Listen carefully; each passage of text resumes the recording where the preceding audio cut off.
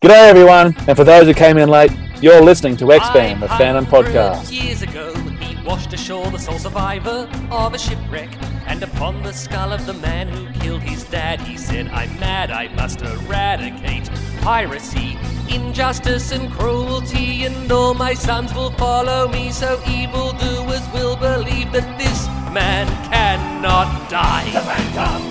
The ghost who walks. The Phantom! Enemies beware, the Phantom's always there, but you won't find the Phantom.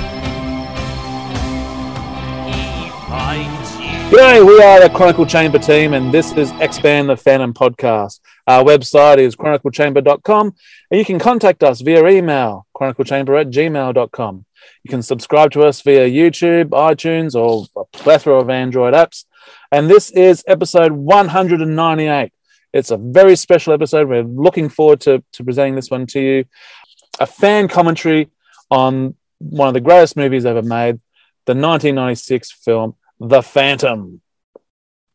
So we're doing this in particular for its the 25th anniversary of its release here in Australia, which was September 1996. And joining me, I'm Steve, of course, and joining me today, we have Jermaine. How are you, Jermaine? Good, mate. Good. Looking splendid in that T-shirt there, mate. Yes. So quickly, this T-shirt is actually the shirt that I wore when I first saw the Phantom movie. As you can tell by the hole there, it has seen better days, and it's a tight bit of a tight fit, but this is a shirt that I wore 25 years ago, and I'm a little bit proud that I can actually still wear it. Yeah. it's supporting you very well. And Dan, how are you going there, mate? Yeah, not too bad at all, Steve. Happy to be here watching movies on the first night of what is school holidays for me. Germ, we've talked a lot about walnuts in condoms. It's maybe peanuts. I don't know. It's no, it's great to see. Like I take my hat off to you, because there's no way I'd even try to put on a shirt today that I wore 25 years ago. You've well done, sir, for fitting into it. Just to say, for people who are listening to the audio rather than watching us on YouTube, although I think, as you'll probably say, Steve, this is absolutely a YouTube one to watch while it, before it gets taken down potentially. We don't know. We're going to trial that. But Germ, you're wearing I commented before we started recording that the shirt says "No smoking in the Skull Cave." Yes. The Glenn Ford design, and you've somehow picked that up before. To me, that's a classic movie line, and somehow you've had the shirt with that line on it when you walked in to watch the movie. Yeah. Now I watched the movie up in Geraldton, which is a large country town, 500 k's north of Perth, and so it was delayed by a couple of weeks before it found its way up there. But yeah, I did wear this shirt, and there was other shirts and stuff at sale at Granny Mae's. Like one of my memories at the movies, and I think I wore it twice. I mean, I went to the movies to watch the movie twice. Was they had this huge display cabinet, and it had all the Granny Mae's merchandise just under this glass display case. And then they had the flyer, like, you like the movie, you like this stuff, come down to Granny Mae's. And no jokes, I just remember as a kid, as a 12, 13-year-old, there was probably, I think it was actually a youth night when I actually went and watched it, is that we were all just in awe of all this cool merchandise that you could buy at Granny Mae's in the middle of the country in Geraldton. So it was a great memory. Mm. And how old were you then? I was about 12, 13. Righto. And what about you, Steve? How old were you when you first saw the movie? 1996, I was 16, year 11. Up in Mildura, which is 500 k's north of Melbourne, if you want to go that way. So that's when I first watched it, up in the Deakin Cinema there. I reckon I watched it with one mate. Decided to come along the week after. We're talking about it at school, and mentioned that we paid for from your mate's ticket, and my mate goes, "Oh, geez, if I knew you were paying, we would have come as well." Well, I was 19 in '96, and at I guess second year university in Brisbane.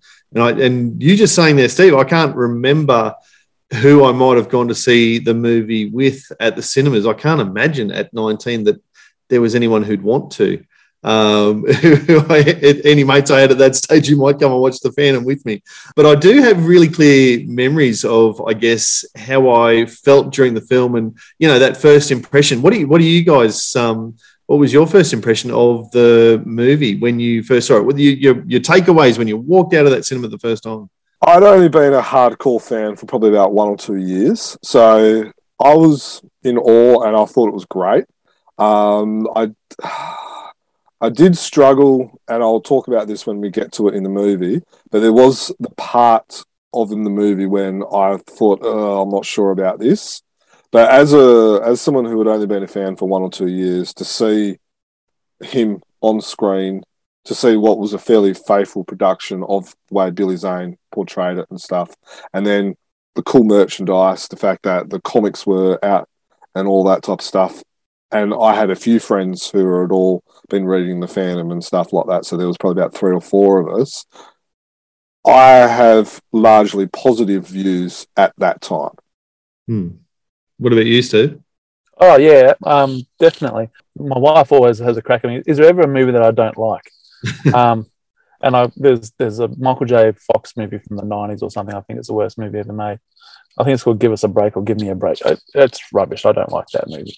But I'm no movie critic. But when I watch a movie, I tend to always like it. It's very rarely that I don't like a movie. And The Phantom, of course, was not going to be any different. Being, of course, the fan that I was at that stage in '96, I had a paper around and would always get the comic on the Saturday after I'd finished my final run for the week. And working at a news agency, I knew that the magazine, the movie magazine that came out for it. So I'd known a couple of scenes, and I guess the one thing that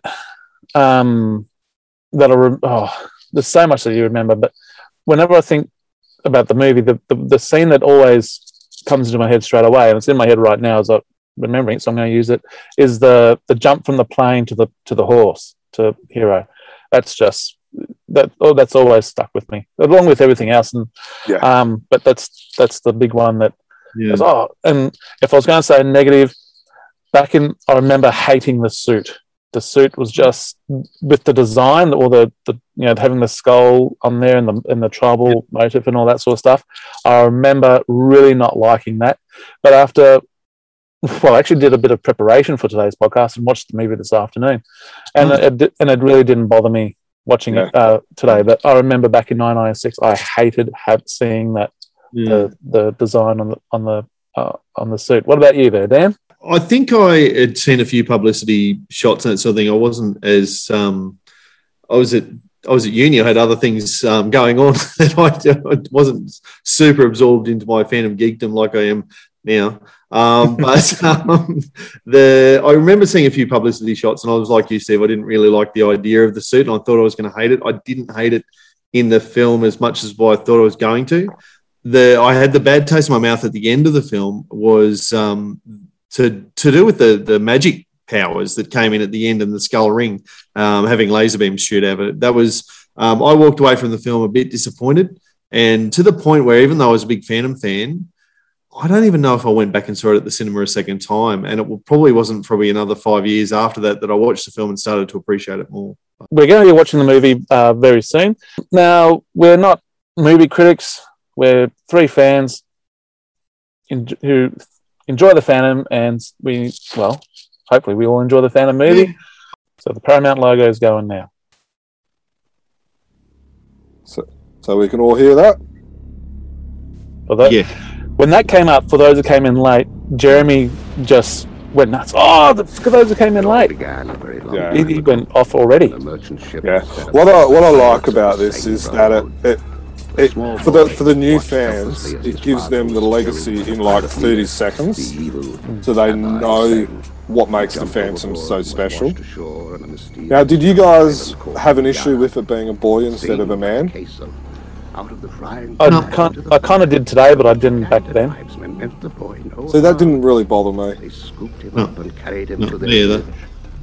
And that night, in an ancient ceremony of fire and drums, Probably one of the issues that I still have that was so glaringly obvious to me today was then and there, how, the boy understood that for he lack was of a better destined term, to how avenge his Asian father's death, the Africans look, the natives look. Yeah, it's got that in all their Southeast faults. Asian feel, rather, or even Pacific Islander in some cases, The Phantom. rather than African. But this was just like, whoa. As The a movie kid. was very much set in India, I think, and for those of us raised on the comic, it's far more an African setting. Damn worthless map. You drive, I'll navigate. The problem is the map's all wrong. The map is good, Quill. Remember its source. I love these bad guys. Then why does I really the do. map back there? We never crossed And I know this is a rip off of Indiana Jones, a little kid, but I love this whole scene with these guys. When, I've heard about the Indiana Jones comparisons as well in the past, and Like, I think I it's like kind of funny that, that big little elder. So you got Short Round, but you've also got the bad guy looks like Indiana Jones with the fedora hat and Map the, around. Yeah. You got it upside down, you big moron. But you're right. Like all the bad guys, even Drax, who we'll see soon, they're all memorable. All I Like see is more Drax is jungle. great. yeah, Big Williams, he just has some balls. I like this bit. Like the bridge scene was Yeah. another highlight. Oh, And you do have to remember, I sort of touched on it before, but you do have to remember that this is before proper special effects, in a sense. Like, if they made this movie today, would they actually tie a truck to a bridge and then cut the bridge and flip it over upside down? Or there'd be some directors, I reckon, who would try and get everything as practical as possible, and then others who just go CGI. But I like the realness of it. yeah. But every time there's an explosion, the flames that they haven't dated well. Well, I think that this sort of it's, I suppose, understated stunt. It's a genuine dead set stunt that they do, but it's not the blowing up of a skyscraper or anything. But it's that real life but understated. It speaks to the Phantom as a whole. Yeah, there's a realism to it, Exactly. and like my kid watching it, he was the kid's driving it. He was hooked. He was like, I am not exaggerating how much he was hooked on this. And that's in the first 2 or 3 minutes. So that's fantastic. So they did digitally enhance the depth of the canyon. Oh yeah, Yeah. Brake! Use the brake! Okay, back in the truck. and you can see that in like making of docos and stuff like that. Yeah. But even it speaks to the bad guys who are like not willing to risk their own skin. They'll send the 10-year-old truck. Like, this is, they're proper roughnecks. Oh yeah. Thoughts on the 1930s setting, like the car, the fashions. Okay, Zach. Don't mind it because that was the aesthetic they were going for, and okay. But I hope they don't. If they make another Phantom movie, I hope they don't set it back then. I hope they make it not To protect it. Yeah. But I think it would have been better if it was based in the 90s or something, but I can live with it. It's kind of like with the boy, and there's some other things I can kind of live with it. Yeah. Oh, I'm probably with Steve. I like it being set. Yeah. The thing that I like about at the start, No. like we've got this bit with the skull, it's really setting up the mysterious element of the Phantom. You've got the stories and before coming up you'll hear the jungle beat, the jungle drums, and it really adds to the mysteriousness of the Phantom. I think they could have done it better for those who came in late, though. Like, it wasn't really enough. It was enough for us. People who already knew the story would absolutely get it, but for people who didn't know it at all, I think the full explanation of who the Phantom is comes too late. I reckon in back in the 90s, 2-hour movies weren't as popular as say which is an hour and a half. If it was say like a Marvel movie or a movie that's come after Marvel, a 2-hour, 2.5-hour movies, or even a 2-split movie, like 2 parts, you could have had that. You could have had half hour about the first Phantom, and then so you could have fleshed it out a bit more. But back then, with comic movies not as popular, I think they did it. I liked it how it was quickly. Yeah, you don't want to get bogged down in it though. You want the movie to progress, and like for Phantom fans, we're going to get it straight away. We love it. We think it's great that they put all those little elements in it. Someone who's not a fan is getting a tidbit of it, and hopefully they'll lead them to the comic or something like that. Yeah. And they get tidbits all the way throughout. Oh yeah, watching it again today. Yeah. Just do us a favour, Jim. It's got nothing to do with the movie, but you reckon you can move your mouse up a little bit? I think there's a cursor sitting right there. We go. Hey, Quill, up here. Was this when watching it now and knowing the end, just that little glow in the eyes is already getting to figure out my Bit of foreshadowing. Yeah, not happy with it. But yeah, geez, there's a heavy.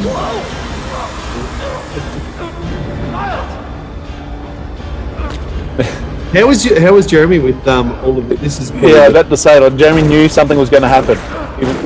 He said, "I just knew that thing was going to do something. I just knew it." Now, for those listening, Jeremy's 7 years old, so PG. The film's rated PG, so I had no problem watching it. But I was going to watch it beside him because I know of these little scenes. And Jeremy said he was ready for it, but he still got a little jump. Jeremy's 7. Yeah. And but something else that I didn't realise, and you don't realise it until you're watching it with the 7-year-olds, they actually swear a couple of times, especially here in the first 10-15 minutes. Yeah, and it's only just that and then there's one or two at the end. Stage 1 too. Yeah, I think shit's the worst of it, but that's it. It is disappointing when you go to I had the same experience with Gus when he was probably that 7-8 years old and watching it for the first time and going, oh. I forgot about that. I didn't. A lot more jarring. And you probably didn't worry about it back then, but now we're just so cotton wooled and. Yeah. I like this bit just with the whole the jungle drums. Yeah. That elephant's a dead giveaway that's not in Africa.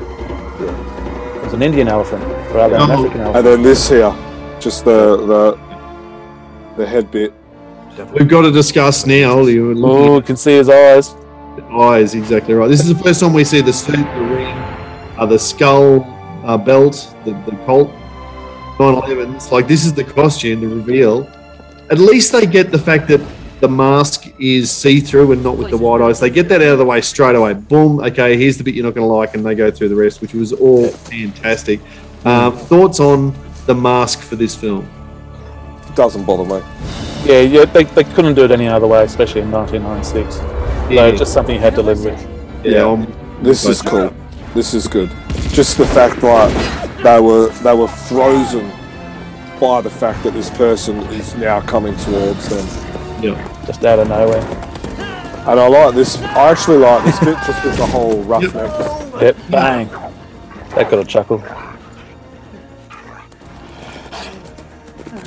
The music, the reveal.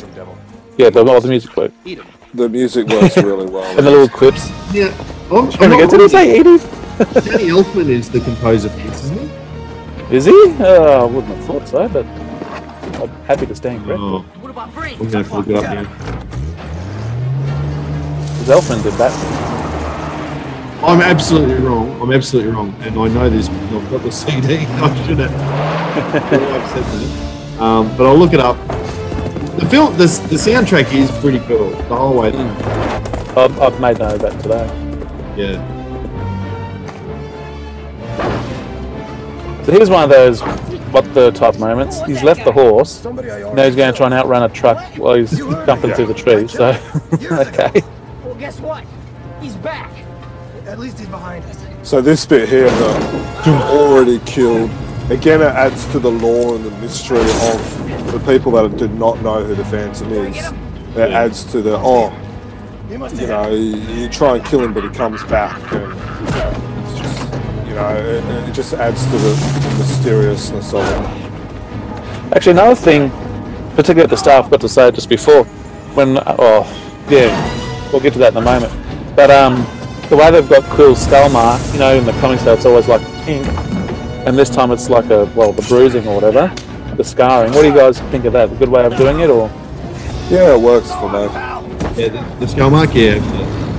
David Newman, who is the soundtrack composer. And I apologise, David. What about changing the Thing Brotherhood symbol? I would have preferred the 7 dots, but This I version can- movie. I can live with the name change, Yeah. but the dots, I would have preferred the dots than the spider web. The spider I it looks more- 100% agree with that. It should have been the 7-dot flag. It's another thing, just like the mask. Like they're making it for the fans, but they're also making it for non-fans, and having a spider web, gives it that extra bit of evil, I guess. Yeah. Culinary rather than just having 7 dots. But this is Well, what's actually interesting is in the first story, it's just the 3 dots. I love this bit. Just great. watching this. Diving out of the canopy of the truck, catching the boy with an impossibly deep canyon. You're right, Steve. Hey? It's an impossibly deep canyon that they're digging. It's surprisingly symmetrical. That's right. But this is gold. Yeah. I just remember being in awe of it as a 12-year-old, just like, oh wow, this is so cool. How strong is this fella? It's just, it is setting up this character perfectly. It is. It's like with Sharpshooter. Super, with huge human strength, not superhuman strength, but very, very strong, but not ridiculous.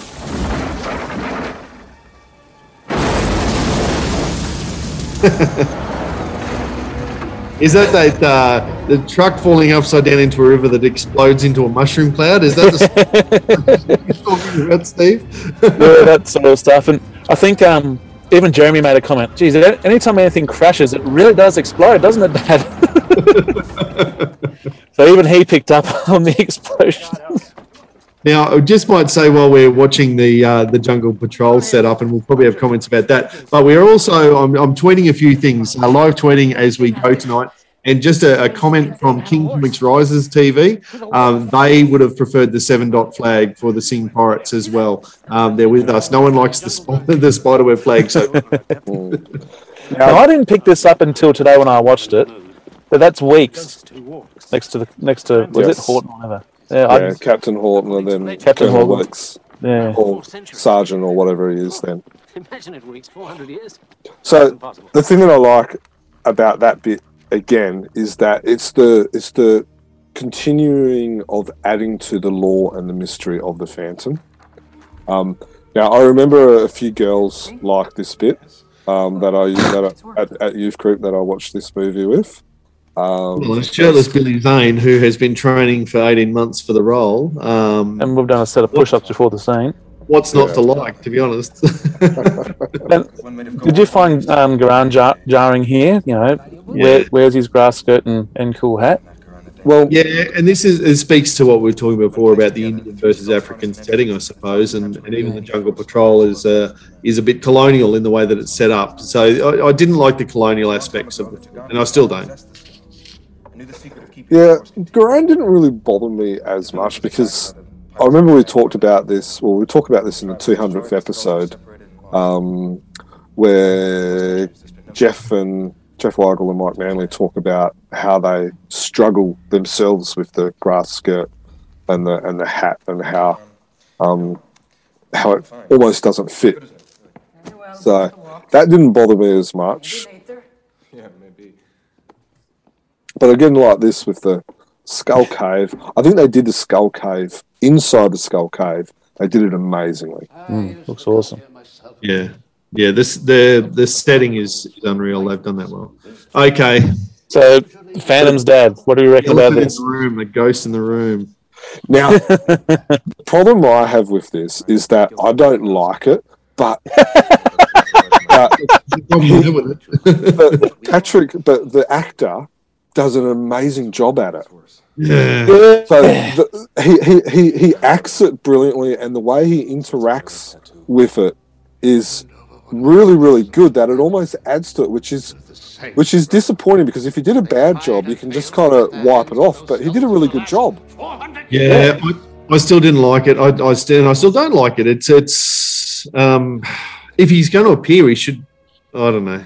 No, he shouldn't appear. It's not in the comic. No, and I was thinking about that today. Whenever he's, or whenever 21's thinking about his forefathers, they're in the suit and they're in their prime of their life. They're not 67-year-old granddad. Yeah. But can we at least admit that he did a good job of the 20? Oh yeah, he's a fine actor, but whether that character should have been in the film, I don't think so.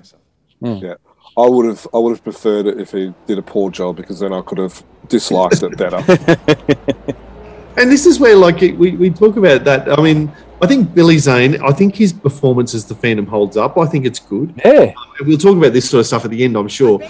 Some of the Kirsty Swanson as Diana, we're about to... There she is. There she is. Can I just quickly interrupt? This butler is actually named Falkmore, which is named after, obviously, the creators, Lee Falk and Ray Moore. And I believe this scene was filmed at Hugh Hefner's Playboy Mansion. The Playboy Mansion, yes. Yeah. Every Phantom fan knows that fact. So the internal's done there as well, because the externals are definitely the Playboy Mansion.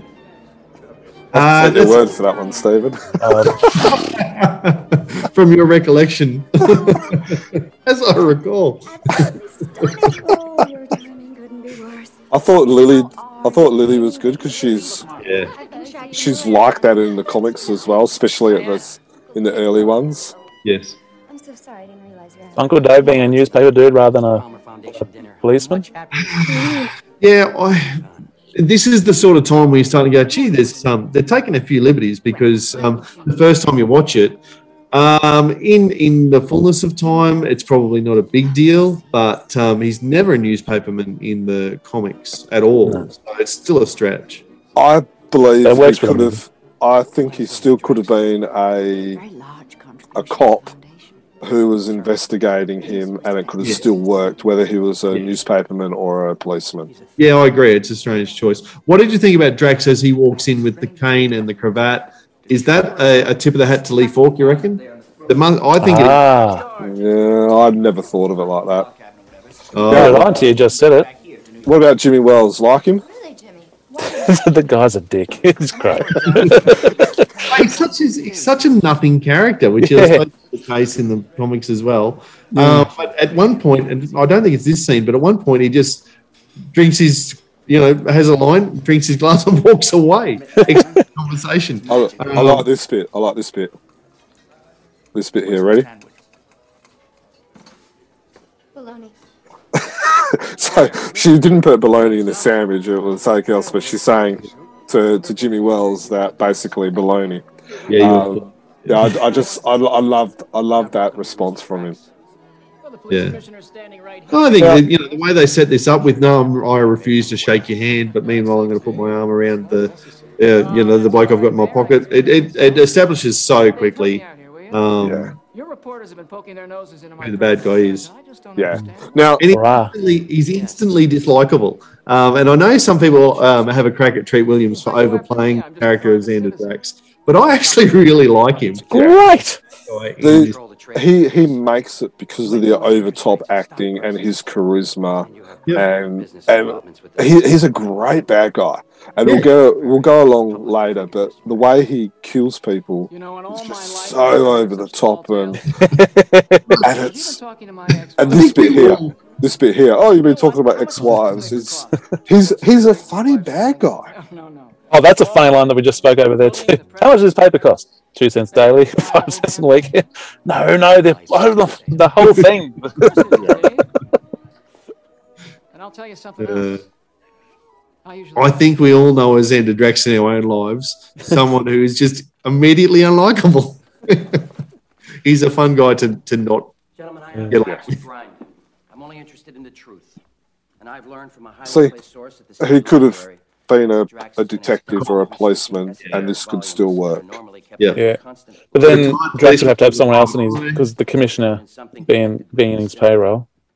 Yeah, it probably work. It would work better than if he was a newspaper. So what's it mean? Then he'd really want to get rid of Uncle Dave. For a Yeah. supernatural power. I really like how Diana is still in the adventurer type gear. She doesn't care about she doesn't want to be a part of this or hoity-toity stuff. She just wants to just no nonsense, get it done, and then by the end of the scene, she's heading off to Bengala. But Drax believes in it, I'll do it. and this man must be taken seriously. I've been able to trace the origin of that spiderweb symbol to a place. Just called quickly with Bengala. regard to the India versus Africa concept, King Comics Rises says on Twitter, yes, he thinks it should be set in Africa. Sue Shabir says that he likes the African concept more growing up with it, but the Indian concept worked with the movies. For that long. It's probably just some wild goose chase anyway. That's right. So later on in the movie, I actually did a bit of research about where You need to stay here and take care of things. the some of the settings are actually placed and all that. So about the Devil's Vortex and stuff like that. But we'll talk about that later. I don't know, Diana. I want to go. Now, I like Diana as I thought she did a great job. Christy Swanson, in my opinion, I think she did a great job as Diana. I liked her through this stage of the movie. I didn't. Yeah, the last few scenes, I wasn't as old. Maybe by then we'd met Catherine Zeta-Jones. So Kirsty Swanson maybe didn't stack up from an acting perspective. I must. Yeah, and here we go. The collusion in the back seat. Yeah, but you see, I actually thought like Diana becomes. I actually like Diana better in the underwater cabin when she actually starts to fight the bad guys, and she's not as, like coming up, she gets punched out in one, in once, and I kind of like her more as we kind of see her. This is, you see this seaplane. This is probably why I like the Phantom in the 30s. So, the Ray Moore stories set on an Orient Clipper or a seaplane of some description. And we get the Sky Band coming in. And obviously, we haven't mentioned that yet, but this movie is sort of half set around the Singh Brotherhood and half set around the Sky Band. Oh, meanwhile. I love this. I love this. Yeah, Jeremy's going, that's not going to work. How's he going to see the thing? And it took him into the library and went, did he just kill him? Well, he's at least made him blind, mate. This is where this is the scene where you go, actually, this guy is pure evil. Yeah. Yeah, that's when Jeremy knew that too. Oh, he really is a bad guy, Dad. that microscope. The microscope scheme is one of my favourites. Yeah, it would have just been easy to just pull out the gun, shoot him in the head. But he never does that. Every way he knocks off someone is over the top. It is dramatized and. Well, I don't see this as him killing the. I'm not even sure right now. The doctor. It's just blinding him. Hence the scene with the bit where he's about to snap the glasses.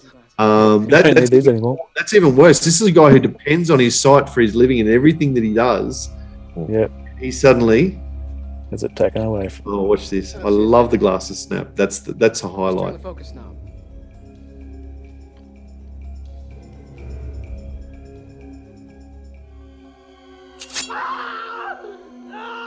I guess you won't be needing these anymore. What a bastard! And you got the music as well. That kind of highlights. Oh, the score's great. Just snapping into focus. It's so well done. Yeah. Now, I think Jeremy thinks that this is the way planes look like on the inside now. I don't think he's ever been on a plane, so... He was actually quite amazed about the sea clipper type thing, about being on the water. Yeah. So he hasn't read those stories yet, I don't think. You're right. I'm leaving now. X-Band. Has the radio ever needed to be getting pumped like that? I don't know. What? This is real. I wasn't alive in the 30s, Dan. I think you were. You might be able to tell us if that's how you listened to radios back then. Before down over the ocean. Well, the way the Phantom listens to the radio is how I listen to it. I've got no idea how it was a broadcast or transmitted.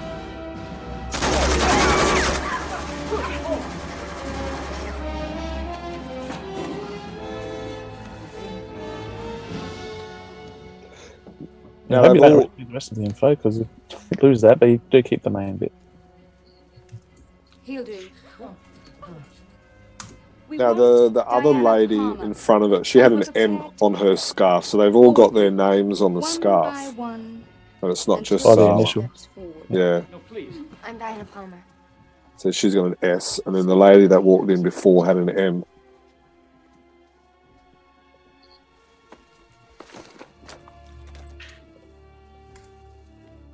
Happy now? Get a good look. Now, this is what I was saying before. I think Diana got knocked out just a little bit too easy there. Like, just, you know, it would have been nice if they kind of had, you know, like, I punched her and then she went to go at her and then someone, you know, knocked her out again. You know, give her a little bit of a fight.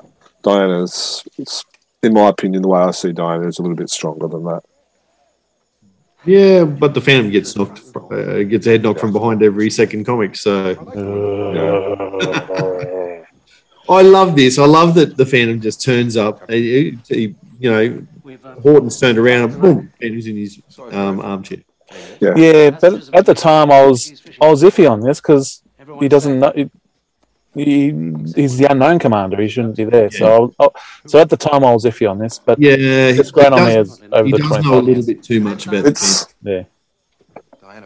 It's one of those changes which we were talking about. Is the change makes sense, but is it necessary? Now, a bit which we did talk over the top of is that Captain Norton goes, you know, what are you coming through the window? And the Phantom actually says, I like the window. Now, like, you know, for non-Phantom fans, they wouldn't understand that, but for the geeks, i.e. with Easter egg, they kind of go, oh, the window. Yes, the Phantom goes through the window. It's one of those iconic things. Yeah, it does hit a lot of the tropes, and we've had a podcast recently about what are some of the most important Phantom elements. This movie does nail quite a lot of them. So with the changes, Could have been good if you said as you were, Colonel. After he turned around, it was a bit. Yeah. So for instance, with the changes, i.e., like the unknown commander and the eyes and all that, could have we lived with those a lot more if we didn't have the magical skulls? Yes. Oh, could live with them anyway. It's the magical skulls that is the ultimate spoiler. So at this point, even the first time I'm watching it, at this point I'm sort of like, I'm really enjoying this movie. Yeah. Abduction, piracy, kidnapping. Ooh, feisty too. Shut up. and not going to lie, 19-year-old me enjoyed this movie a lot more in the next 5 minutes.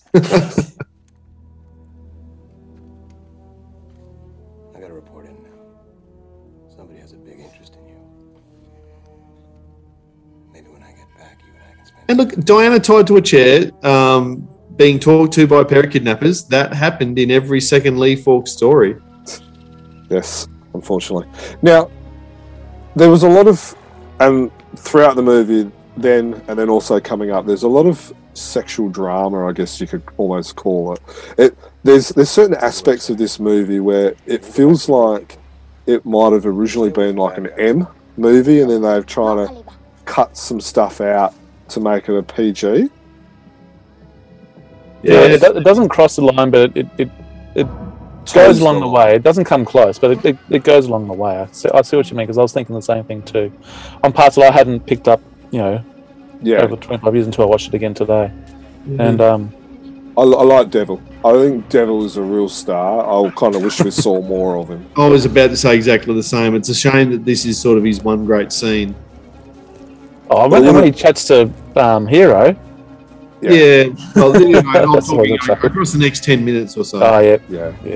It would have been nice if he could have gone to New York. Because he's always with the Phantom, no matter where he goes. And yeah.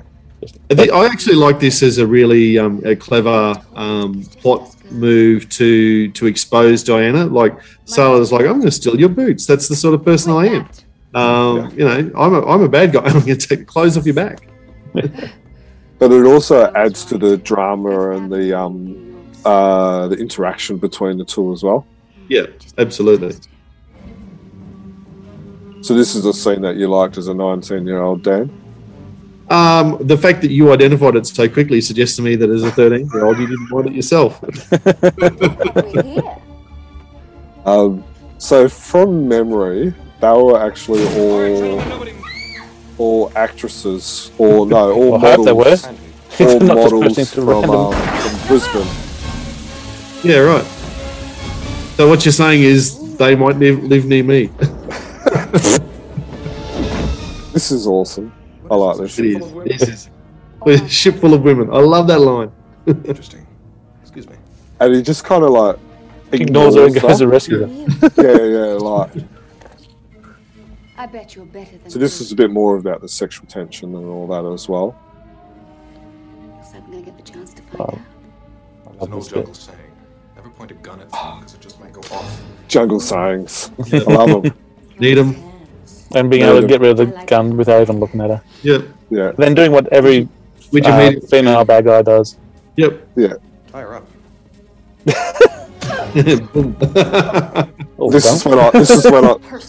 This is when I started to like Diana. Is when she punched him. And I'm like, yeah, that's my Diana.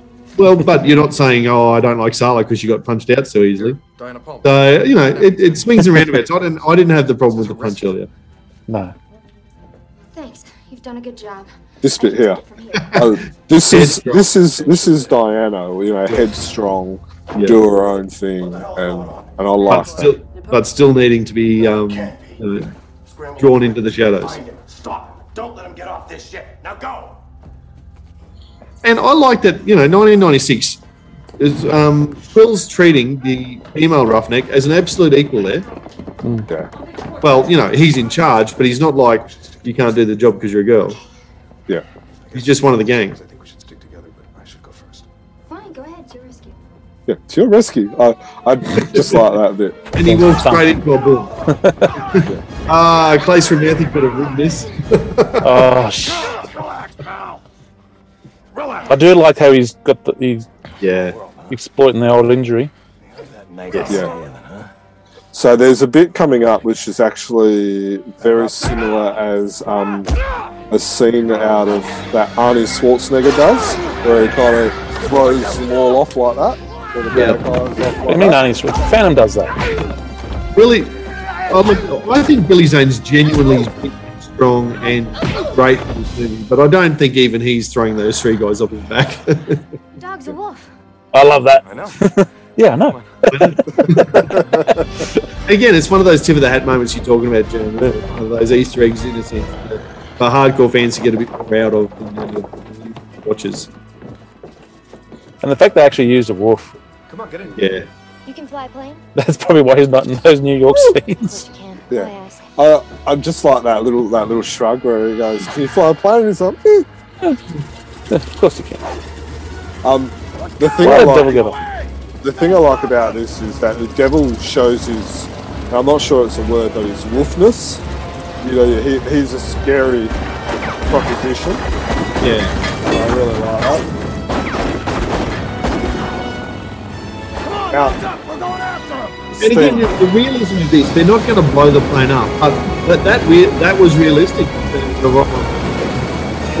Firing all these handguns, you're not going to hit them, but you might jag a hole in the fuel tank.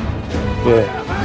Now, Stephen, you said that this bit and the jump was your favourite part. It was also my favourite part as well. The jump is always memorable, but I've always got the stuff how a horse is running as fast as a plane. Oh yeah, but that still got me stuck. Somehow been communicated by the wolf that this is the paddock you need to be in. Oh, this is I just laugh at this. This is good. This is fun. This is silly. I like it. So I'm not sure if people actually noticed, but there was a rock there, and you see Devil go past the rock, and then you see him take a step back, And so obviously he was trained to go to the rock and then bark. Yeah. And so yeah, it's just it's great. It's fantastic training. It's a great scene. I don't think even Lee Falk or Nelson Mehdi have ever tried hero and devil communicating to each other without the Pandorians, have they? But it's not too far removed from what we might have. This whole scene is just like my favourite, and it almost makes the movie. We're losing fuel. We've got to take her down. And what's been good so far? There hasn't been too many lull spots. You know, they had the spot in the it does keep in the study or whatever, which was, you know, a little bit of dialogue there. But it's just bang, bang, bang. There's something happening all the time. Trust me. That must be crazy. The trust me is important. The trust me comment is important. Now, I remember watching this bit. I'm not sure if you've ever watched Hey Hey It's Saturday. Yeah. But Hey Hey It's Saturday had Billy Zane on, and they actually showed this part. And though Hey Hey It's Saturday is known for its humour and obvious humour and all that, but it felt like Billy Zane was a bit offended about how they were making fun of him on this bit, because he felt really proud that the fact that he actually did this himself. Yeah. So it's Who's flying the plane? I jammed the stick. it's just I remember that. Yeah. Get ready.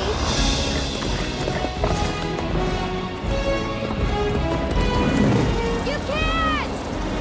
We have to. Now you said before that trust me was important. What's the importance there, Jim? So, as Kit Walker, he says it again later on in the movie, which helps Diana recognise that it is, that Kit Walker and the Phantom is the same. Yeah. Now, I was put the hand on the hips. Does it? Yeah. Anyway, I know Billy Zane did this himself, but I'm not sure if with Kirsty. Kirsty did it. With Kirsty or Christy? Diana. Yeah, and that's the bit where suddenly the horse is somehow well in front of the. Yeah, you can see a couple there. And this, I accept the proper explosion for this. There was feeling everywhere, Stephen. What did you want? Yeah. Well, I wasn't saying yay or nay. My comment is that the way the explosions are done, like the actual graphics of the explosions, haven't dated well.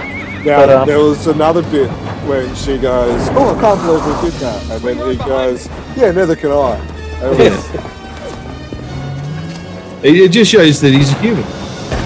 I just put out on Twitter about what do you think of the airplane to horse jump scene.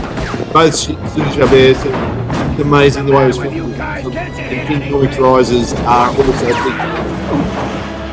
Yeah, bad guys really need to go to shooting school. They went to the same school as Stormtroopers. And every good action movie has a car chase. And this is it. Oh no, there's a better car chase comes up, I reckon. In the New York Park. Oh, that whole sequence. This is really good too, though. Like, it's a good opportunity to see what it's like in the jungle, and then again in the concrete jungle. Yeah.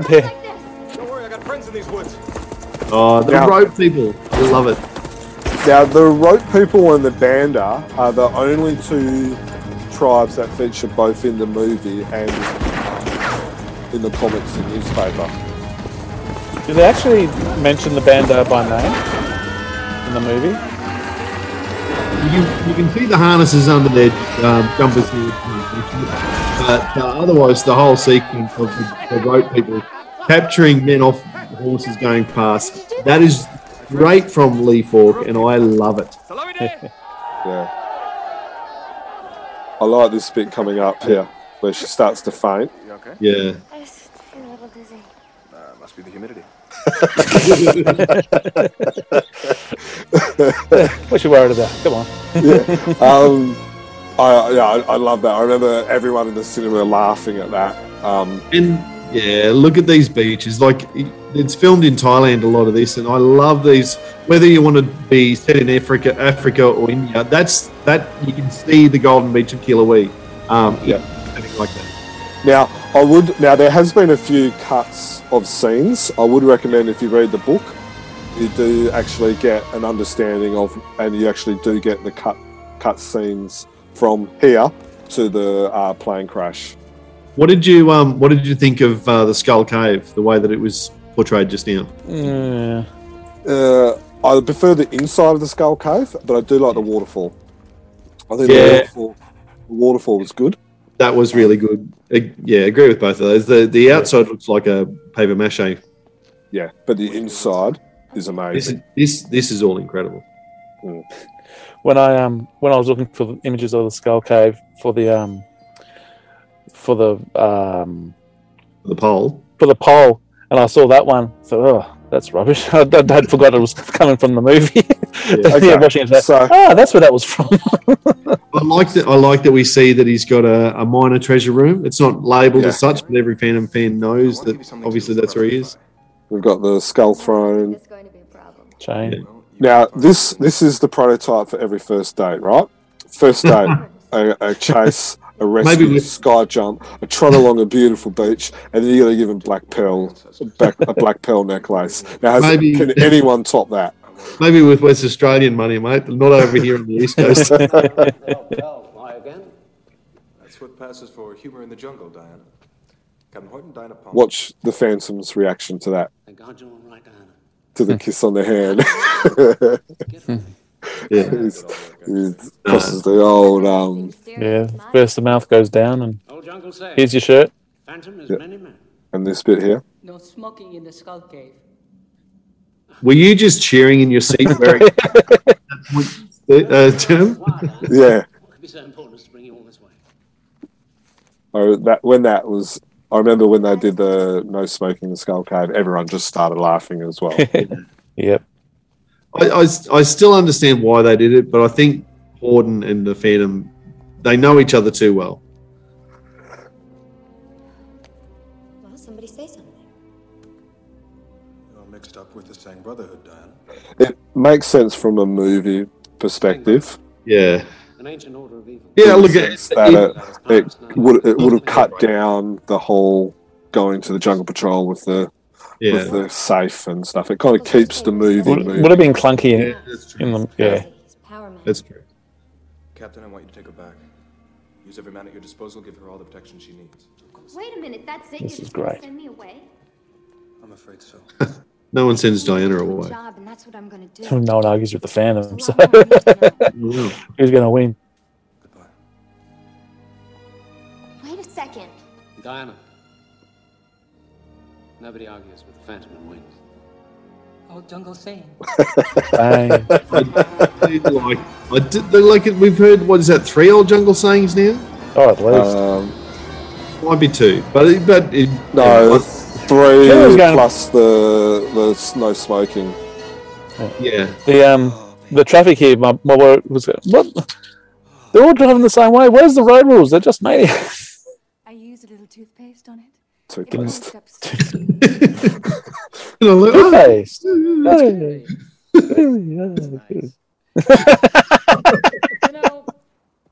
I am in such a good mood right now.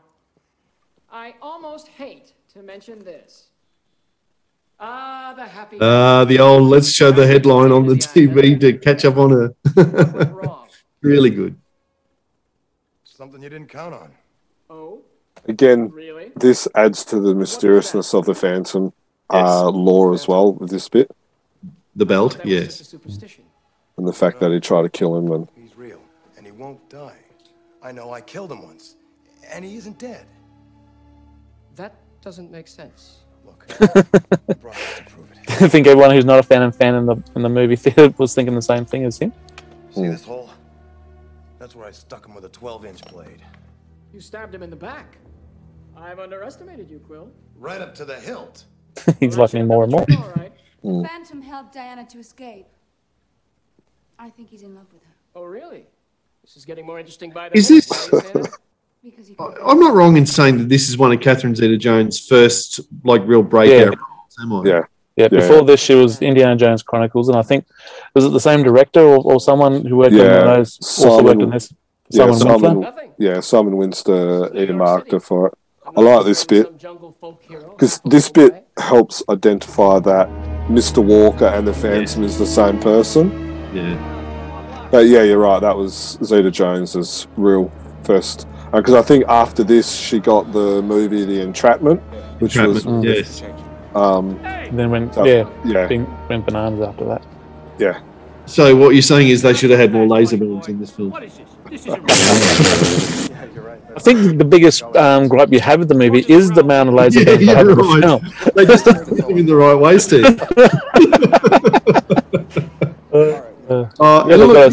Paying for the cab in Jules and just stay here. This is fantastic. Yeah. Actually, Jeremy was wondering, is he a bad guy? No.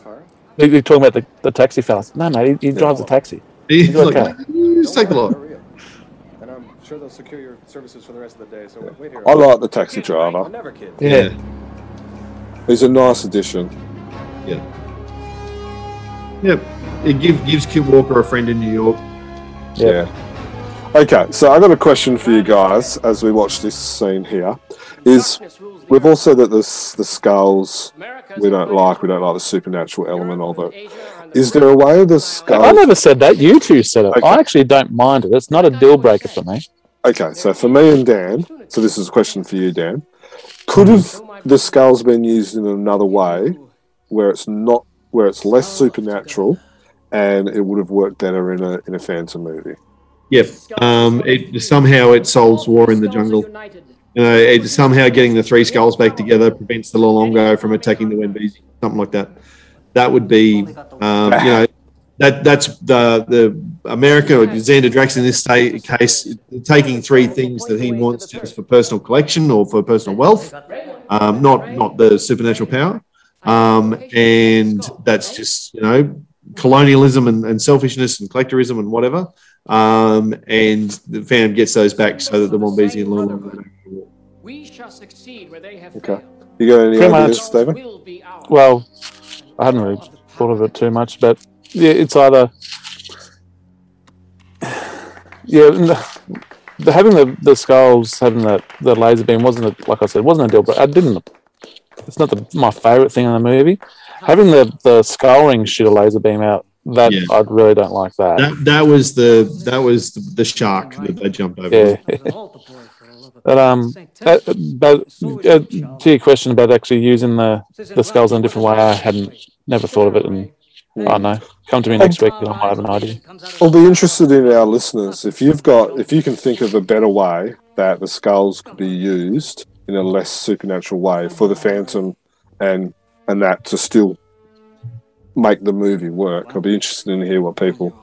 Can think of a better way. Put your question on Twitter right now, Germ, and see if anyone gets back to us before the end of the movie.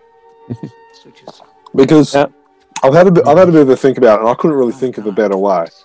I'm not an English teacher. I'm not a writer. And my eldest came in just when this scene was happening. He thought, "Oh, geez, this film's violent." And Jamie was all right, but. I love it. He just killed the guy. Oh my God. Yeah. But this is the thing that he works really good is he's just I love his such a bastard. Yeah, just the way he does it. Everything's over the top. Everything's dramatized. He's a good guy.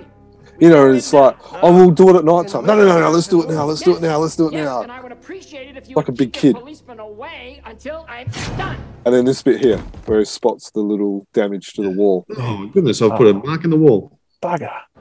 Yeah. Hey there, found you. Page one girl. Yeah, Jimmy. Now, does this fella come back after this scene at all? Yes. Oh no. He's just like cordial. He's a real doofus. This is the one where he just walks away from a conversation in the middle of nothing. Well, no, he says the most important part about where they can find the movie, where they can find the skull. It's we don't see him for the rest of the movie. It's the best thing he does all movie. Yeah. So I chuckled when he just darted in, even though he wasn't invited. It's been a while, hasn't few years at least. 6, to be exact. Now, I read about what happened. Are you all right? Oh, I'm fine. It started Now, out bad. what I like about this is that By the by, it establishes the budding romance between them and the fact that they knew each other before, and it was done really, really quickly, like it was done in here, and the taxi ride over, and then all of a sudden okay, they were friends or close friends or romantically involved before without knowing. So it's I thought it was clever storytelling how they were able to establish that very quickly. What about Kit Walker here appearing? We can see his eyes. Like we outside. I really didn't like it. I don't like seeing his eyes. Not having any glasses or anything. Sorry, no, that's the pose where I reckon Diana's figured it out. Or her brain, as you can see, her brain starts ticking. But yeah, not having the dark glasses and having his eyes shielded, I really don't like that much more than it's hard for me to say. The mask without seeing the eyes, I don't mind. Yeah. Having him without the dark glasses, I do mind. Yeah, that's what I'm trying to say. Yeah. At the time, it didn't bother me, but the more and more I watch this, and the longer I'm, a grumpy old fan, it bothers me more. And I'm with you, Stephen. Is the eyes showing through the mask? I don't have a problem with even now. The glasses not having the glasses now is an issue. Because he starts off with the glasses, and why couldn't he keep it on? But of course, he's got he'd be putting glasses on dark glasses on someone that takes away so much of the expression. And that was one of the big critiques about the Blues Brothers back in the day, is you're putting these sunglasses on John Belushi when his face is his money, and the way that he can express things with his eyes and his eyebrows. But yet that's my favourite movie that's ever made. So I reckon Billy could have still done it with the sunnies on, or with the dark glasses. Yeah, I agree. So this is the bit where I was telling about how the taxi scene adds to the history between the two. Yeah, it's character development. And after all the action that we've had, we just need a little bit of time just for lull and a bit of character development. Yeah, it establishes the characters and it never goes for too long. It always goes for just long enough, and then bang, something else is going to happen. Skull has been lost. It's just been misplaced. Nothing. I don't feel anything drags in this movie. And so this bit was filmed in Brisbane. Yes. And this is the building I went and watched Sammy J perform his show. Hero Complex. Now, question: Is this Phantom-like? No, it's not. It's the smash and grab. No. I'll take that, thank you. He should have I don't know how that could have been turned around, but it needed to be turned around somehow. So the bad guy smashed it. Yeah. Museum security, everything's under control. Listen, folks, free cake and sandwiches are being served in the hall. It does establish him as a man of action, but yeah, just get in there and do it. Bye bye. Jeremy's like, about security. He's laughing. I like this bit. And there's the other bit like, why have you done this? Oh, match my drapes, and the interaction between a little bit later on, and Drax is really good. Now, this is the moment as a 12-year-old I was struggling with, and as a hardcore fan, 25 years later, this is where I start rolling my eyes from this moment onwards. Like, this is when the supernatural is. Well, we talked about the eyes glowing right in the opening scene, but this is where you go, no, this is supernatural. And you start to, what are we, a bit over an hour into the film? It goes a bit downhill. Yeah, this is the moment where it just loses me.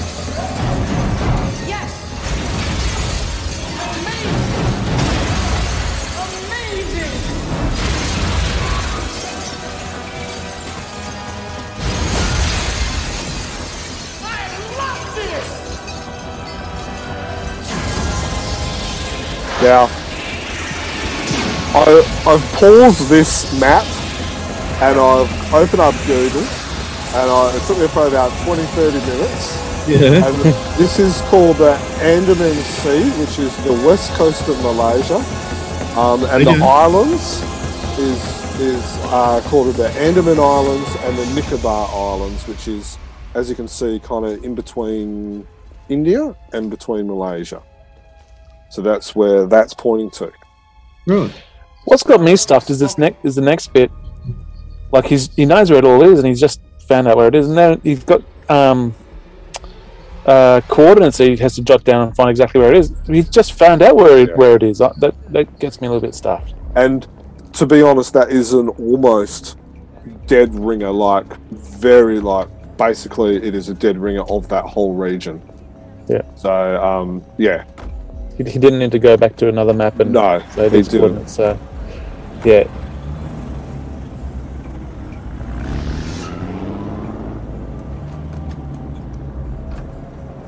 Andy to have paid a taxi driver a hand. Yes. My boy was still going on about the road rules. He just darted across the traffic. He didn't even look. Now this is the bit, the interaction between the What's your two. name? Why do you want that skull so badly? Kid Walker. Ah, and who is Kit Walker? I am. And what about the skull? That'll go well with my drapes. Ah, cute. You're very cute, Mr. Walker. Fortunately, I have a cure for that. Stop it! Don't hurt him. Well, if he's so cute and he's got brass knucks, why is he going to hit him in the face? Diana, are you sweet on Mr. Walker? I thought you were Because that way he on a can. jungle vine somewhere. Yeah. How did you? He's got a cure for cuteness, so hit him in the face. Why don't you hit him in the guts? I did. Sal's got all the latest gossip on 2 continents. Deny it. He's in love with you, and you're nuts about him. From the moment he came flying down that laundry chute, you were hooked. Kismet in the jungle. You're despicable. You're just jealous. Now I'm one up on you. Ladies. See, you see how now she doesn't look out. You see how they held Diana back. That's what I was saying before. It would have been good if Sala hit him at the beginning. Someone held him back, and then she got knocked out. Just would have showed a little bit more fight for Diana, in my opinion. Against this navigational chart, we will know the location of the 3rd skull. You already know that. No, we know because Germ spent 25 minutes on Google. He's got. No, he just saw the map. He had pinpointed it. The laser pointed straight to a map, exactly where it needed to go. He even said it where it had to go. I didn't see any coordinates on that map either. So, one thing: should the bad guys stay hit or knocked out a little bit longer? No, well, he didn't really hit him. He just kind of moved him. He bought himself some time. He bought himself. He would have needed to knock him out for a lot longer if he's actually getting changed into his Phantom suit right now. No, he's just Supermaning it. It's just underneath his shirt. I did like this little. But have you tried to take off his shirt and tie? You can't be doing that. they dress well in the 30s. Yeah. Even on the last day of term, Steve, I'm not getting my school clothes off that. Now, I would have preferred that bit there, where he got his legs around the 2 guys. He could have done the old Cy Barry pose where he grabs their 2 heads and knocks them down. Knocks them rather than leg scissors, yeah. Yeah, that could have been cool.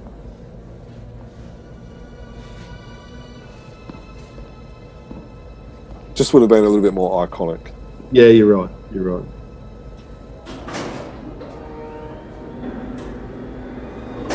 I do like the whole lift scene and stuff like that. It was just really clever. We've had cause to talk with someone about which shade of purple the Phantom suit should be recently, and I actually really like the shade of purple that the Phantom suit. For situations like that, like in the dark and the shadows, this shade of purple actually camouflages really well. Yeah, that's actually a question that Jeremy asked me today watching you. Why is he purple? Yeah. And I kind of laughed because he actually asked it while he was in the jungle. Well, think about it, mate. He's in the jungle. He goes, oh, yeah, to blend in. And I've gone, think about that for just another moment. Oh, he stands out. And well, I wanted to watch the movie, but I wanted to really talk about, he'll stand out in the newspaper strips and stuff like that. When he's in the jungle, you don't want him to blend to stand out, you want him to blend in. Whereas here, that shade of purple, maybe that does work with the shadow, and so maybe it works well in the jungle as well, even though... It's a conversation for a different time, but I actually think purple is a good camouflage colour for the jungle. If it's dark enough. If it's dark enough, yeah. Now, before they talked about Devil's Vortex, now I googled Devil's Vortex. Now she knows. I think it's a song and not actually a known area. But in saying that, the Andaman Sea is quite notorious with planes and ships going missing. So I love this. You could argue. Yeah. That's great research, Jim. I love this scene. 1930s elevator, you see him through the grate there, and now just the gun slide down the elevator shaft. Luke's smoking as he goes. It is great. And he gets there seconds after the elevator to roll out. The elevators, it's a very underappreciated scene. Yeah. Oh, not from a fan. Cool. Yeah. Jeez, he comes close. How does he get through this? Bloody hell. And then these guys just, that's a fan. Okay, no worries. That always made me chuckle, having those three guys in the background just not reacting as this dude in purple rolls out. There's a bit coming up. I like when he knocks the lady and she drops her purse. And he stops, picks it up, so gives it back to her. It's just a nice guy. Yeah. Yeah, absolutely. Because you don't have to have that in the scene at all. But you only put it in to establish what sort of guy you've got here. And I love this. He jumps in the cab and is surprised when the driver doesn't recognise him. Oh, God. Take my money, but don't hurt me. Al, take it easy. I'm a friend of Kit Walker's. I need your help. No. He's like, bugger, I've got to tell him. Hang on. I like this. The jumping on the cars. Yeah. Now, when I saw this, is the car chase I was referring to earlier. Like he's chasing a car by running across cars. When I saw as the jumping on the roof cars and all that, I always wanted to do that. Like jump from car roof to car roof. It's a fun. I found a way for him to have a horseback race. You think that did that movie True Lies come out before or after the Phantom? And they came out after. Did they reckon they got the horse through the city scene of here? It's such a fun scene. Like you've got True Lies was first, 94. Like you've got the jumps with the bikes and they've got that real wailing as well. Music's great again.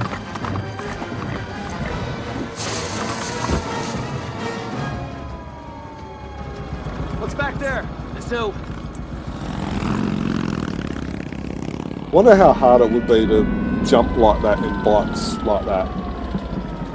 On purpose and not get hurt? They're fairly heavy bikes. This is where he would have entered. They're not little dirt bikes or. No. I like this. Yeah. Jeremy goes, "Oh, stripes!" I'm thinking, yeah. You started reading the Isle of Eden story. Annual now. Annual. Yeah. It's this affinity with animals again. Yeah. It just touches so many things to make you go. The writers at the end of the day, I know they're much maligned for things that we've mentioned already, and we'll continue to mention because we're going to critique. But they got a lot of things right. They threw things in that were good. Stop! Hold it right there!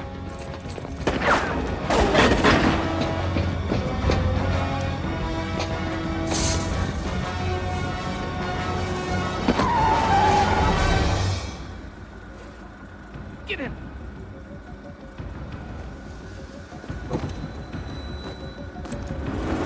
Again, he's a guy who forms good relationships. Yep. Very quickly. This is kind of like the part where Sailor starts to change, I've noticed. Yeah. What is wrong with you? Why are you so mean? Don't you care about This is the lamest line ever. Yeah. You figure it out. All right, everybody just shut up. Yep. Oh, I didn't mind the you figure it out. The bit that I thought was lame was the why are you so mean? That was the Oh, part. maybe the combination of the two. Why are you mean? You figure it out. Oh, come on. Oh yeah, I like the you Spoken figure to it someone who out. teaches teenage girls. Yeah, you might be right. A man named Quill has a Now, gun belt just like the one I wear. This bit, it's clumsy, Yeah. but it's important, and then the humour saves it in a sense. Yeah. Like it tells the story about how Quill killed him and stuff like that. But Maybe I can get that. and then like when he says, "Oh, you're talking to me now," Don't worry, I'll catch him. Yeah, that humour I kind of see what you mean. saves Yeah, I'm with you on that. Yeah, but it's important. Okay, what about that moment? Should the Phantom's ghost dad still have a ring on? Or has he already passed that on? Yeah. I like that. Hold on to your hat or whatever. I've been wondering the same thing too, Dan, and I don't have an answer. Yeah, no, I wouldn't either. What about you, Dan? Should it have been passed on? Oh, look, if I'm going to jump one way or the other, yes, keep the ring on. At least he proves he's a man. Yeah. It identifies the fact that he's the Phantom as well. Yeah. Now, I googled New York to the Andaman Islands or to Thailand, and He really has done his research today. No wonder it took you 3 hours to watch the movie. It takes a day, like literally 24 hours in today's society. Now, how is it possible for the Phantom to stay like that, hanging onto the pontoon for a whole day? He hasn't laid down. He just puts himself on. They'd have to land 2 or 3 times to refuel so that they could fly that far. Yeah, so I was wondering, would have it made it more... I love how Drax is just having a cuppa. And not in the sippy cup or anything. No, it's just, Would have it made it more believable if it was a larger plane and the Phantom could have snuck into like the luggage department or something like that? It might have been more believable, but this is, you've done some deep dive Googling to map out and chart where this in terms of the movie as it stands. It could be, I like it. I like him clinging to the outside of a small plane. yeah. Didn't even think about it. So, of course, in real life, they would have needed to refuel, but plane wouldn't have made it in one trip and all that sort of stuff. But if you're thinking about that when you're watching the movie, well, the movie hasn't done its job. It's iconic, the Phantom holding on to it, and it's, but it just, I don't know. So in the Andaman Islands, there is a lot of the islands are volcanoes. There's a lot of, it's right where the tectonic plates are joined between the Euro-Asian plate and the Indian, Australian, Oceania one as well. So there is a lot of volcanoes and stuff like that, and that's why a lot of planes and ships go missing, even to this day. I read somewhere that there was a recent one in 2005 that disappeared in that region. Apparently Billy Zane also did that bit as well, as the actual landing and then jumping off it as well.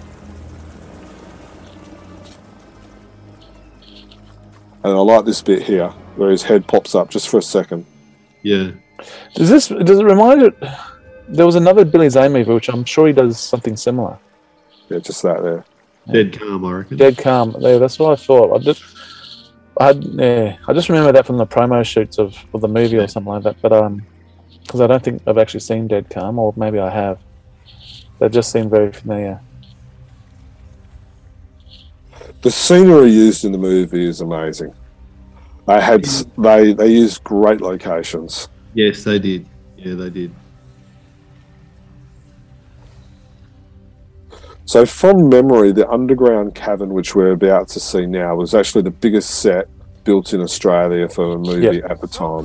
Yeah, so this was at Movie World on the Gold Coast, and unfortunately, they, you know, as happens at the end of most movies, they completely dismantled the set, and very few pieces of it actually were able to be collected. I only really know of the submarine, which you know, a friend of the podcast, Bradley Peach, has got in his backyard, and a few knickknacks from walls and that sort of thing that I've ever seen in collectors or collections, I should say. You may know of a few I know of a few coins, and I've seen a few chains and stuff like that. One of the problems is there was no provenance done with a lot of it. So I know Gary Horn's got one of the Pan Am cups. Oh, yes, you're right. Yeah. Is mine. Your dreams. What we've just missed in the last minute or so, you know how Salo takes the hand that's offered to help get off the boat. Dana I'm getting off this by myself. There was something else that... But the girls start to come together in this. Yeah. So are the pirates too campy? Well, this guy in the striped shirt looks like Smee from Hook. Yeah. And I think there's another one that actually looks like Captain Hook, except he doesn't have a hook for a hand. Yeah. Now, and the thing that I said before, if this was a Today movie, would this be kind of like around here be like the end of the first one, and then the second one be the adventure underneath? Would they make 2 movies out of it, or would they just flesh it out to a 2-hour? No. I don't see this story working as a... No, not up to here as a not like Avengers Endgame or Avengers whatever that one was. Yeah. I also do like how the Phantom is in the shadows. You know, that's where we like the Phantom in shadows. And his movement is like a jungle cat. He does it well. He's very lithe. He's sleek. He does it well, Billy Zane. It would have been better if he could knock out a bad guy or two, like, you know, like get behind and knock him out. Yeah, you're right. Just you sneak up on 3 or 4 sentries on his way through, and move past each one. Now let me see. Dispose of Shang Tsung. Last time we had visitors here below the ocean. Finish him. Deep in the bar. Now, that's for any Mortal Kombat fans who Mortal Kombat movie. Never. Is this the point where Drax and Quill become irrelevant? It's a weird third villain to have in, like they've almost. It's a weird confluence of videos. Of villains. Xander Drax begins and ends with the letter X. Because he almost becomes. Yeah, I thought that was funny, but it almost becomes. As long as we're making polite introductions and. Almost become irrelevant. And I know they've still got the scene with the skulls, but... Yeah, I understand what you were saying there before, Germ, about maybe you break it so that the Sing Pirates are, like, we finally get to for the second movie. There'd have to be a different way of moving between the two, so you still have the big conclusion for the first film, but I certainly understand, like, they've tried to squeeze too many bad guys, in a sense. And but I don't mind it, because now the bad guys are at war with each other. Who's going to be the big dog? Who's going to? It's a power struggle between Drax. Yeah. Quill knows that he's second fiddle to Drax, but it's this power struggle between Quill and Killer Singh. But the Sing Pirates are now appearing for the first time an hour and a half into the film. Yeah. There's not even a hint of them really, other than there's a symbol. There's we knew that they were going to come along because of the symbol that was always leading towards it. And here's the big symbol, reveal. but we haven't actually seen the characters. No, not even behind the scenes. Well, that's all right. You don't need to see them until we need to. Well, I stand for the new order of things, modern and up to date. Just the man to carry our cause into the 20th century. Silence! You have no bargaining power with me, Mr. New York City. At the moment, everyone's going, you know what, this guy's a bit of a tosspot. Oh, I like this new villain who's going to call him a tosspot. Besides, you don't have a full skull. And the full skull. Yeah. First time we hear about that. And Quill Drax. What the hell? I'm not Drax, Quill. And without it, you've wasted your time. What fourth bloody skull? So coming up to the second bit of swearing from my memory. Wait just a minute. us, others will come looking. They know where we are. You'll have an entire army down your throats. Now, do you really want that to happen? Idiot mafia guy. That's bullshit. Nobody knows where we are. What are you doing? Shut up! Spirit of adventure, my ass. It's every man for himself. Okay, Kebby, you get me out of here, or else you really gonna sleep with the fishes. Now, what are you gonna say about that? This is great. In the bowl. Yeah. In the bowl. All the pirates know. Oh, Yeah, it's campy, but I like it. Yeah, it's gold. I liked it as a 12-year-old. Or a 13-year-old. Don't you just want to do that to some of your problems every now and then? You just where's me, Ken? Was it win the ball or whatever he said? Punching 50 meters across the room. I am Quill, a loyal follower and soldier. Look, I once killed the Phantom. I love this line. The club. Many of us have killed him over the years. Many of us have killed the Phantom. Hey, I can see this Phantom thing really strikes a nerve. In that case, you are gonna love this. She's his girlfriend. Bring her here. Drax is great, thinking about all the power and all that, and then doesn't even think about, you can actually do that with women as well. It just doesn't occur to him.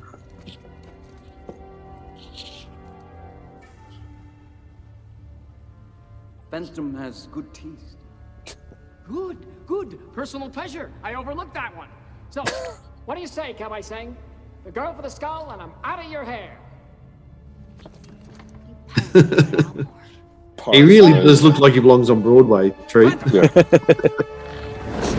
But what's interesting is I've seen a couple of other movies and shows with him in, and he's like that even in them as well. Yeah, right. That's what you get, is it? Yeah. Now, this whole bit here, it's awesome, shooting the swords out of the hands, but it's so silly. I like it. It gives it that old swashbuckling movie feel. No, I'm a big fan. And it's not like he keeps shooting forever. He runs out of bullets and is like, righto, now I need to headbutt and kick some heads. Why did this guy ever pick up the skull got me stuff? It just didn't. Yeah.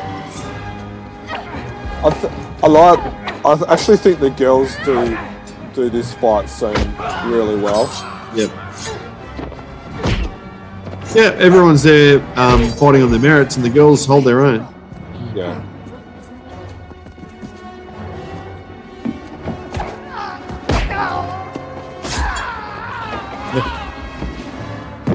This is good. I like the reaction or the interaction between the two of them. Yeah. And that moment of realization that you're not a ghost.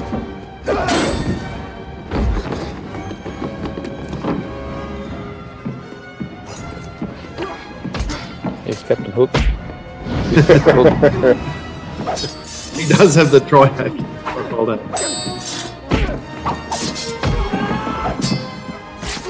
I like this. My fight! Get out of here!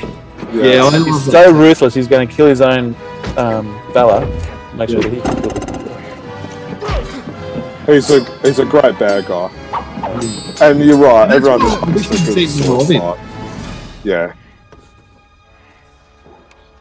Now, at first, I didn't like the fact that he knew the secret, which we're about to hear in the first bit. But the more I watch it and the more I think about it, it adds to the lore for a new fan. Yeah.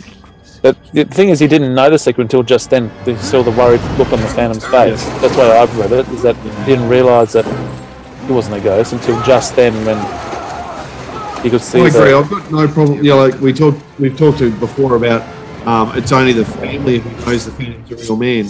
I don't mind someone in their last 30 seconds of life finding it out. Yeah, but it adds to the lore for the the new fan. Yeah. And I think you have to do that where you got to add those type of things during the story for the new fan as well. Yeah. And I like the shark. I like the shark attack eating the bad guy. Well, that's Sea bass with laser beams. Yeah. Now, this here, the submarine. You talked about the submarine before, so can I just put it out there that I've made out with my wife? You didn't have to put that out there, to tell you the truth, but I want to. So for those who back in 2014, there was a museum exhibition featuring the restored version of this submarine. And then I want to put it out there again. My daughter was actually conceived on that weekend. Oh, fuck, I thought you were going to say in the submarine. No, that would have been good. I wish it was. So people who say it looks a bit unrealistic that you could fit both Christy Swanson and Catherine Zeta-Jones in the submarine, you're here to tell us that no, two people. Yep, I got a photo. I believe I actually have this is getting worse. You got a photo of what? of myself and my wife in the submarine. I don't believe we were kissing at that stage. This feels like it is an absolute like panel for panel reproduction of something that happened in the first Phantom story where he shoots Diana. He looks to shoot it away out of the vortex and stuff like that. There's a lot of very similar panels, which is good. You know, it's fantastic. Yeah. And then they go and do this sort of thing with the skulls. Why do you do it? Like this bit here, had to bring in a bit of Hollywood with Phil and Ben. Yeah. He's still going for that same sort of side. So like this bit's good, but then it comes to this bit. This is the worst bit. What the hell is going on?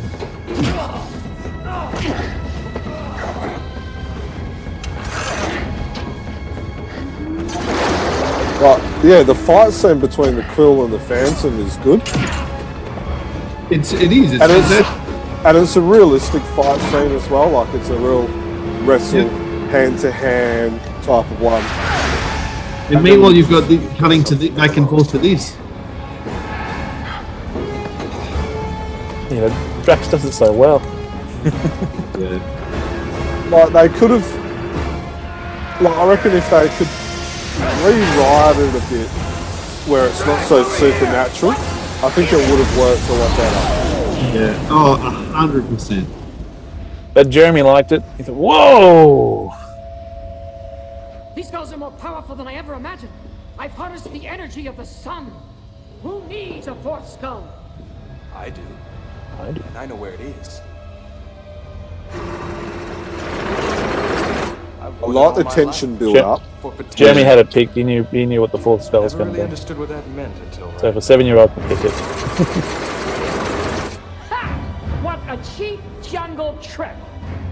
The tension with the chain unrolling and everything is good. Yeah.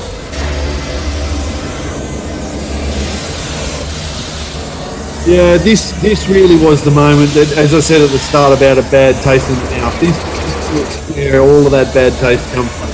Just shooting back and laser.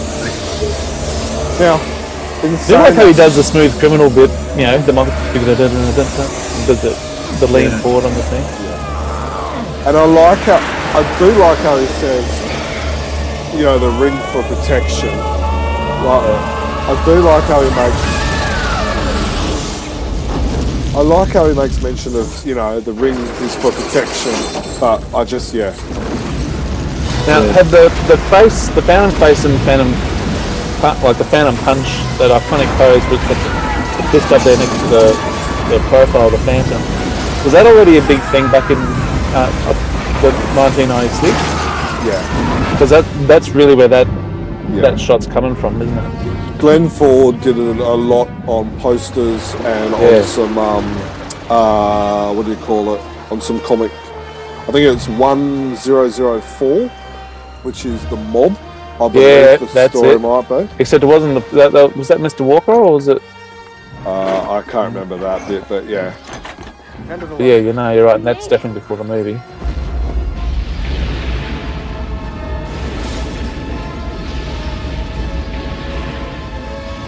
So, yeah, as you may have mentioned before, like the coming out of the vortex, the Phantom swimming behind it. There's a lot of Easter eggs for past Phantom stories and stuff, which it does a lot right. There's some great actors, the fight scenes and the moments. And like this here where they retell the oath and the legacy is really good.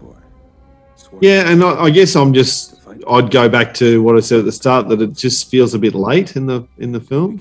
But we have this at the beginning, and we have it all throughout the story, and now we've got it again. I like how they keep... It's important.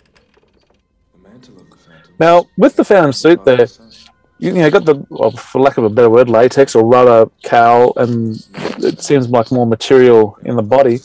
Would you prefer to see it in one material for the whole suit, or do you think this works? I think it probably works better than a one piece.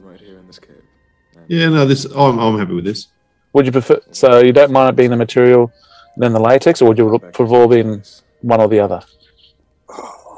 Yeah, I actually, to be honest, I actually thought the costume works well. I like the costume better as I become an old crusty old fan. Yeah. And once and again, I like this bit. Yeah, Jeremy really likes it. How all the Greys or all the previous fans have got something there, and so now he's got the belt. Yeah, even my boy thought that was a really good touch. Oh sure, he just likes to call me that. It's a real human side of both characters. Yeah. And we see Devil again. I wish, and the Devil couldn't have hold on to the pontoon with the Phantom as well, but it would have been nice to see him more often. Yeah.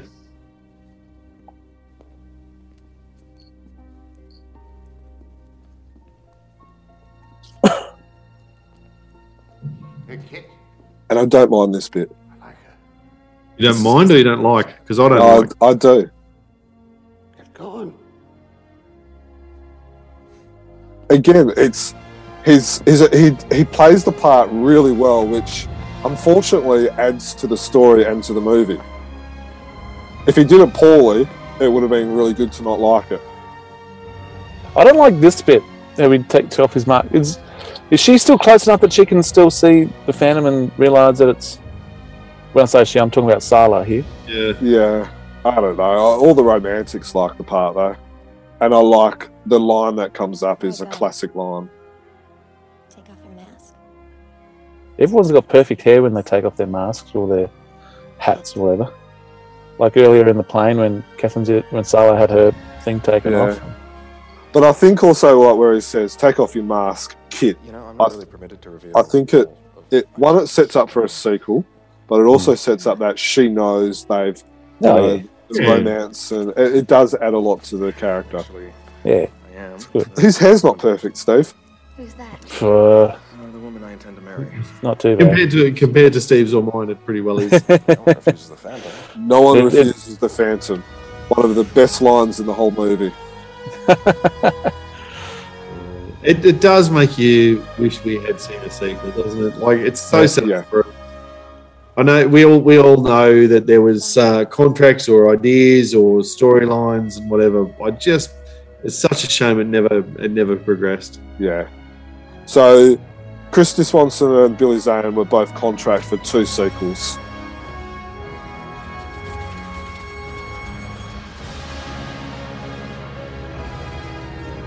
Now, another thing. Crash into a building or a rock at some point, that one? Well, Sala had a whole bunch of them. She had a whole fleet of them.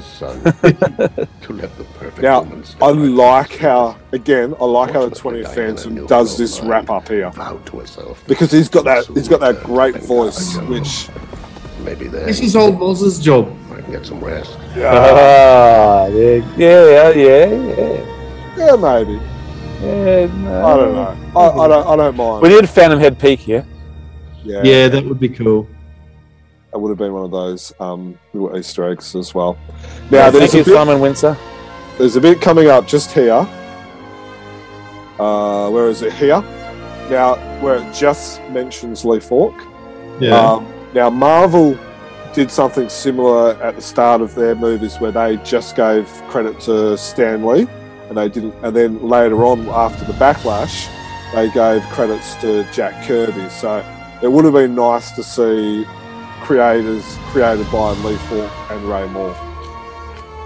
Yeah, you're probably right. Lee Falk is the creator that is synonymous with the Phantom, and maybe that's unfair to Ray Moore in particular as the first artist. Yeah, you're right. It would be nice to see at least some reference to Ray Moore there. Yeah. So there's also been backlash with Batman as well, like Bob Kane and who the other guy is. Yeah. So if you read certain interviews with from Claire Moore, who was the widow or who was the wife of Ray Moore, she talks about how Ray Moore did a lot more creating who the Phantom is than what he was actually credited for. Yeah. So now we're seeing a lot of scenes of scenery, I guess you would call it. Is that good, or would we like to see something more phantomy? You know, like whether it was, you know, like comic strips or just something that gives a bit more of a nod to the Phantom in a comic element, or are we happy with the scenery?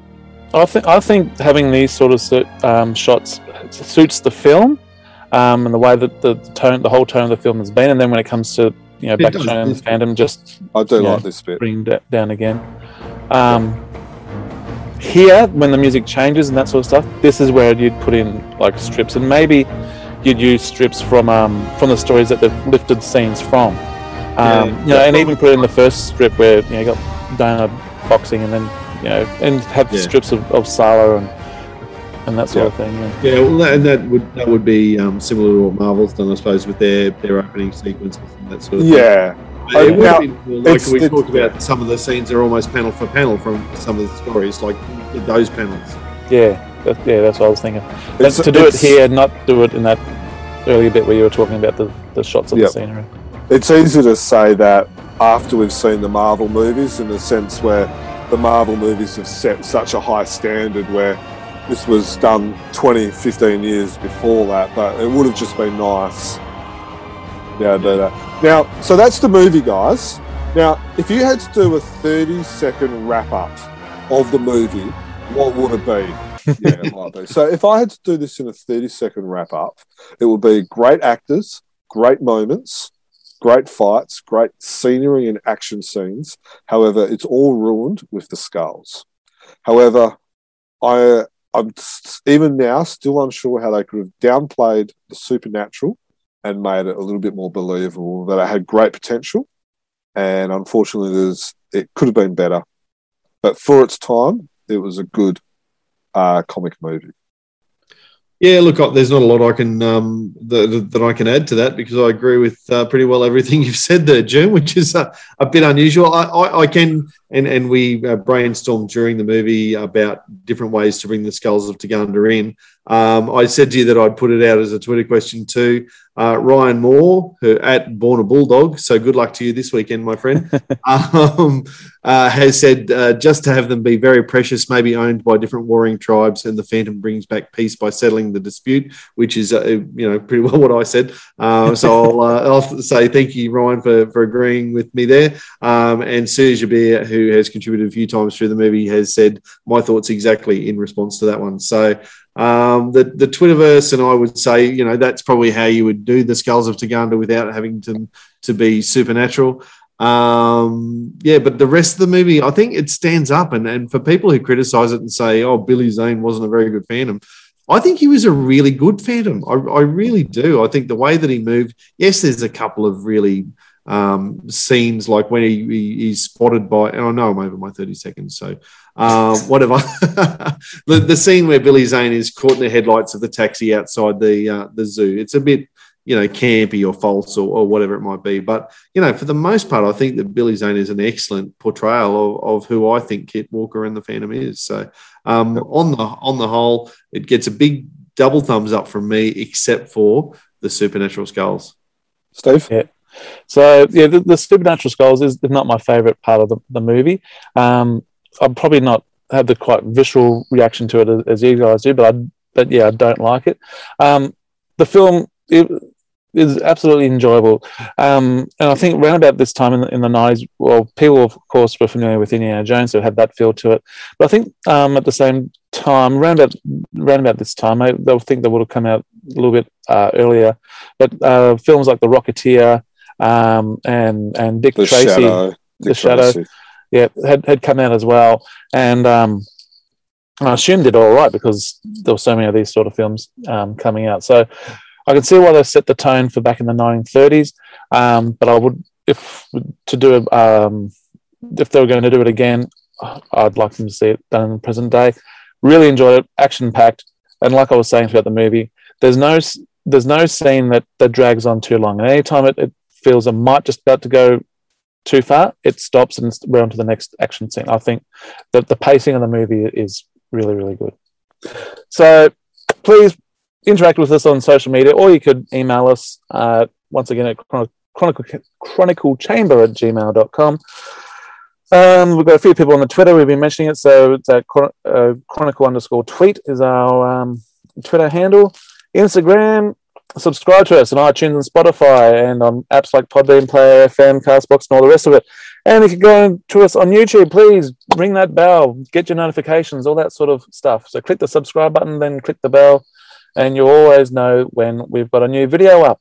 I don't know if it's going to be entertaining to listen to, but I've certainly been entertained by doing it with you guys. So thank you very much. And it was really good to go through and check out the film again. No worries. And instead of happy fans, slam evil. And upon the skull of the man who killed his dad, he said, I'm mad, I must eradicate piracy, injustice and cruelty, and all my sons will follow me, so evildoers will believe that this man cannot die. The Phantom, the ghost who walks. The Phantom, enemies beware. The Phantom's always there, but you won't find the Phantom.